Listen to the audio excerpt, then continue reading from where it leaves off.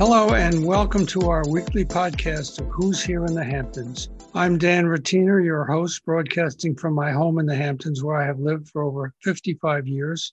I've written a dozen books about this glorious place, and I've seen it grow through the years from small tourist towns, quaint fishing villages, and a summer playground for high society to what it is today, a world-class resort for celebrities, artists, musicians, authors, and billionaires. In my podcast, I will bring you interviews with not only these people, but also prominent local people who have helped shape the Hamptons. My guest today is Helen Harrison, who is the longtime director of the Pollock Krasner House in Springs, which was the former home of Jackson Pollock and Lee Krasner. Jackson Pollock, one of the great artists of any era, and who did his famous drip paintings back in the late 40s and early 50s, outdoors in the backyard and in the studio, which is also on the property. And I'd like to ask you to just spend a couple of minutes with that. Tell us, well, first of all, are you born and bred out here in East Hampton? Or tell us in a minute or two about where you were raised and educated. Sure. Thanks for inviting me, Dan. I really appreciate the opportunity to chat with you. And I am not a native. I guess after being here for 40 some years, I'm a local, but I was born and bred in Queens. I grew up in New York City and came out here in 1977 to become the curator of the Parish Art Museum, which was then located in Southampton. And then I subsequently went back to Queens and worked at the Queens Museum for a while. Came back and worked at Guildhall Museum, where I was the curator. And then in 1990, became the director of the Pollock Krasner House. Tell us a little bit about it. As I understand, when I've been through it, all the furniture that was in there when they were living there in the 40s and early 50s is all in place. Tell us a little bit about and how you can come see it. Well, we're very fortunate that we inherited the property intact from Lee Krasner's estate. So it passed directly to the Stony Brook Foundation, which is a nonprofit that is affiliated with Stony Brook University. And when they were planning the museum, they were trying to decide what to do with the barn studio, which did not have any art in it. They inherited all the personal property, the furnishings, the personal possessions, but none of the artwork. So they decided to put an exhibition in it. And when the exhibition was being researched by the founding director, Meg Perlman, she realized that there was a different floor from what the photographs showed in the 1940s and 50s. It was just a plain white surface. So she went and pried up one of the squares that formed this surface. And underneath it, she found all of the colors and gestures that had spilled over from Pollock's poured paintings from 1946, when he started using the building, until 1952, after which he had it renovated and covered the floor. So this, as you can imagine, was an amazing document of his most famous and most innovative period of work. And she called in the conservators. They removed the rest of the floor covering, and that's what people come to see today. They take off their shoes? Can they walk? Yeah, we give them special padded slippers. I see. And that protects the floor surface. But really the only way to see it properly is to walk on it. And it is house paint, so it's quite tough. And we have it inspected periodically by the conservators, but it's held up extremely well. Then in the house, we have all the furnishings that were left when Lee died in 1984. So in addition to the furniture that was there when Jackson was alive, we also have all of the things that she bought between his death in 1956 and her own death in 84. I interviewed her back then and it was an amazing place. I remember that in the living room, there is a stereo system from the 50s. Now, Dan, let's be accurate. It's a hi-fi. A hi-fi. It is definitely not stereo. But it was top of the line in 1954. Yes, it was. And the speakers are very large and they're mounted into the wall. Mm-hmm. And he used to paint outside with the music up loud, jazz or whatever he'd like to listen Well, to? actually, he never listened to music while he painted.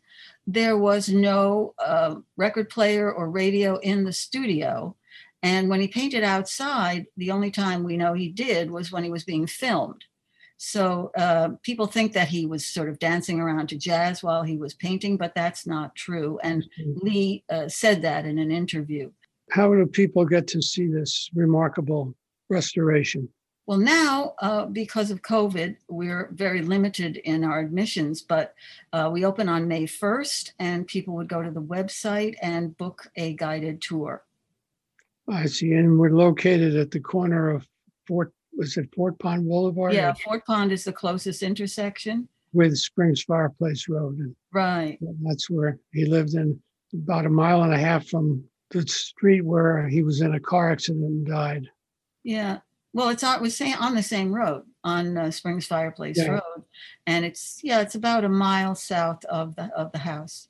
Tell the listeners about what the drama was at the time that resulted in the end of that car crash. You mean in real life or in my book? In real life. Okay, because I wrote a book called An Accidental Corpse, which is a retelling of the car crash, but with a twist. But in fact, he was having an affair with a much younger woman named Ruth Kligman. She was 26, he was 44. And Lee, of course, found out about it, and she decided that she would go to Europe and put a little distance between herself and the situation and decide what to do about it. They were supposed to go together, but she decided to go on her own. And while she was away, Ruth Kligman came to live in the house. It was only for a little less than a month, but Ruth also wrote a memoir about this period, and she was ambivalent. She was having trouble deciding whether or not this relationship was going to last. So she went back to the city, and she invited her girlfriend, Edith Metzger, to come out and spend the weekend with her and Jackson. I think she wanted company, actually, because he wasn't very good company at that point. What was difficult about him? Well, I think just about everything was difficult about him except his art. Well, even that's difficult for some people, but he was an alcoholic, and he was in the last stages of alcoholism. In fact, his autopsy revealed that he was suffering from more or less terminal cirrhosis of the liver. But he was also subject to mood swings, which was, of course, not helped by his drinking. And he was not painting at all. He hadn't worked in over a year. So he was really in bad shape. But when Edith and Ruth came out and he picked them up at the station on the Saturday morning, August 11th, he had already been drinking. Unfortunately, continued to do that all day long. They'd been invited to a concert at Alfonso Osorio's house down in Wainscott in the evening, and they got in the car to go. And unfortunately, again, he was still under the influence and he fell asleep at the wheel. So they decided not to go, turned the car around and came back up Fireplace Road toward home. And for no good reason, he stepped on the gas. I mean, he wasn't in a rush to go anywhere. But there's a big curve at Fireplace Road right by the intersection with Woodbine, which actually Woodbine Drive wasn't there at the time. It's been cut through since, but that's where the curve begins. And he missed the curve and tried to correct, pulled over to the other side of the road, and the car went into the woods and flipped over. It was a convertible. And he was thrown out of the car and hit his body against a tree. And that's what killed him. The car rolled over on Edith and killed her, broke her neck. Ruth was thrown clear, and she survived to write the book and to dine out on this story for the rest of her life. She died, she was 80 when she died. She became something of an abstract expressionist groupie. She was. That's a very polite way of putting it, yes. I once interviewed, trying to get him, a sculptor of that era, quite prominent.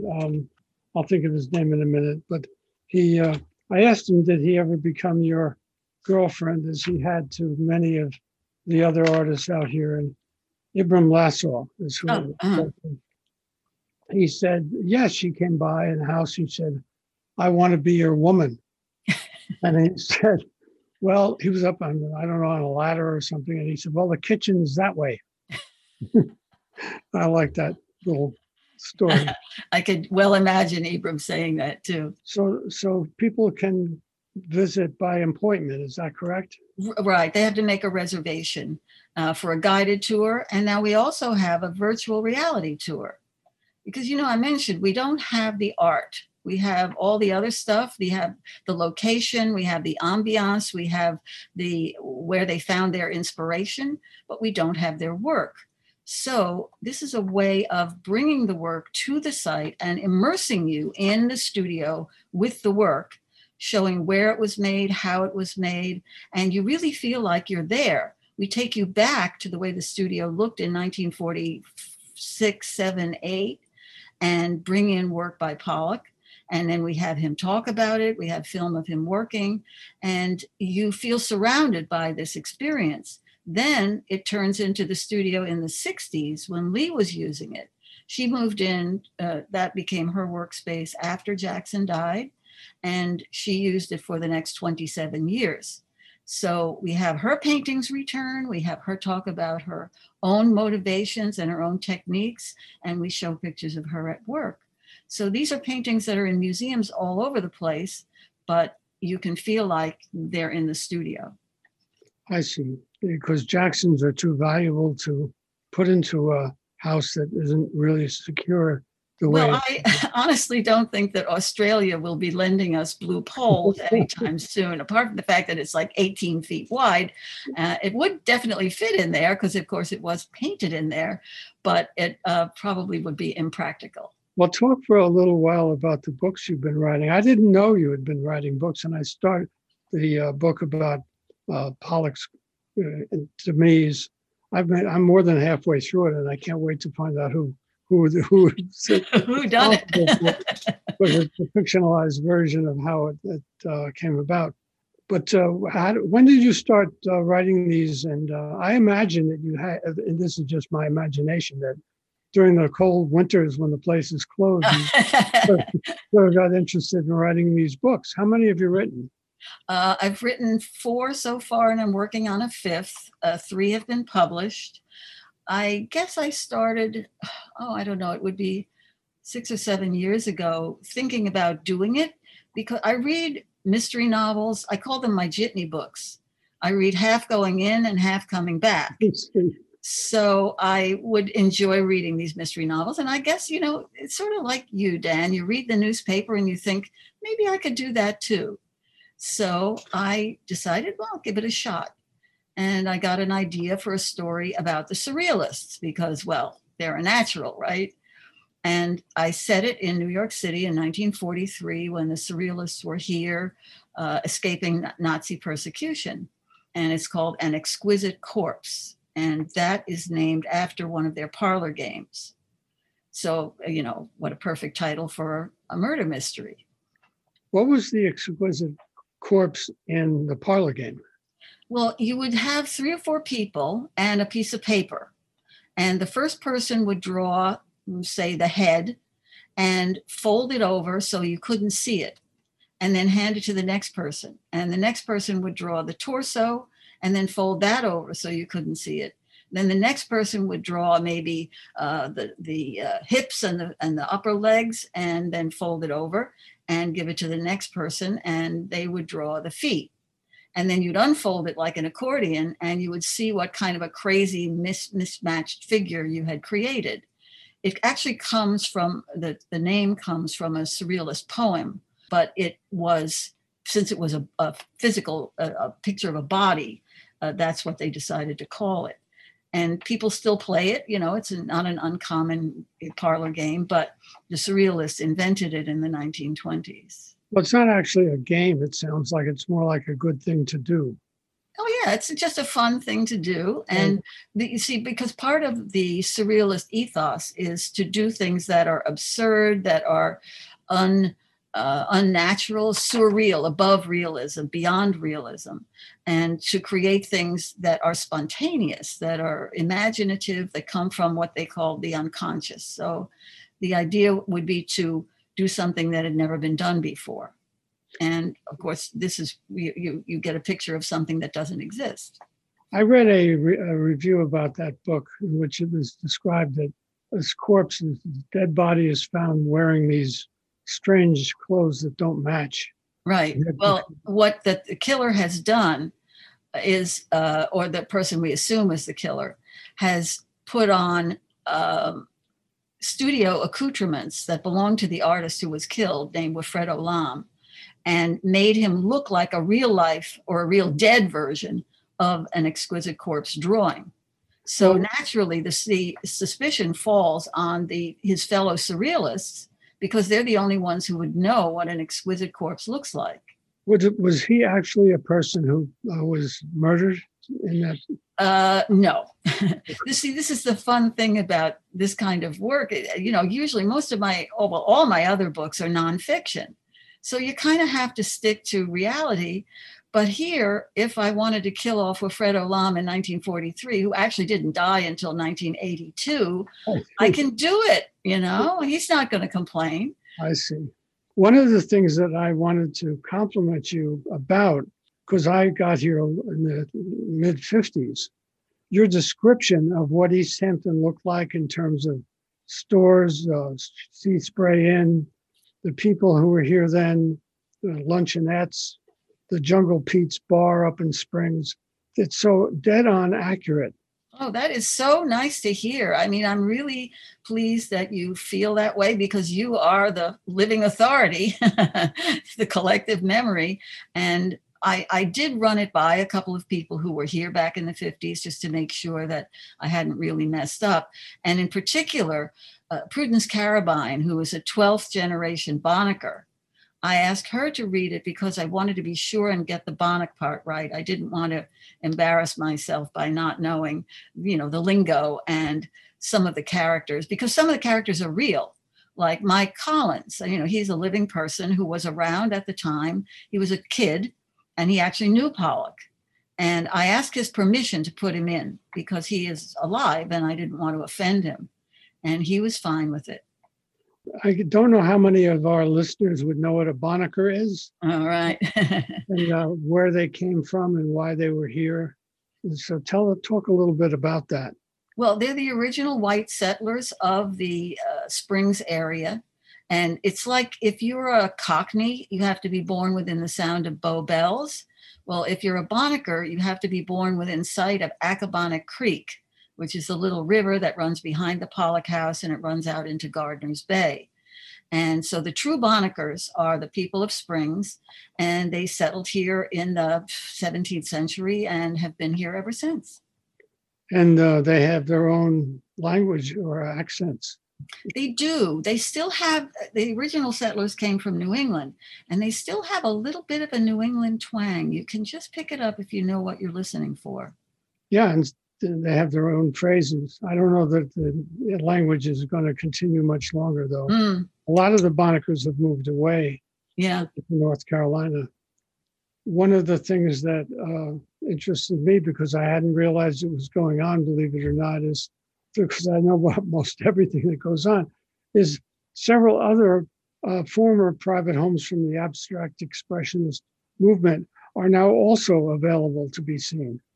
Well, there aren't any others in our area, but there are over 45 sites nationwide, some of which are also 20th century artists that are available for people to visit. But for instance, Bill de Kooning's house in Springs, that's not available. That's not open to the public. That's still in the family. I didn't know that, but they do have a curator there. Yeah, they have a curator, and occasionally they'll open it for special, like the Museum of Modern Art patrons or something like that. But you can't just make an appointment to visit.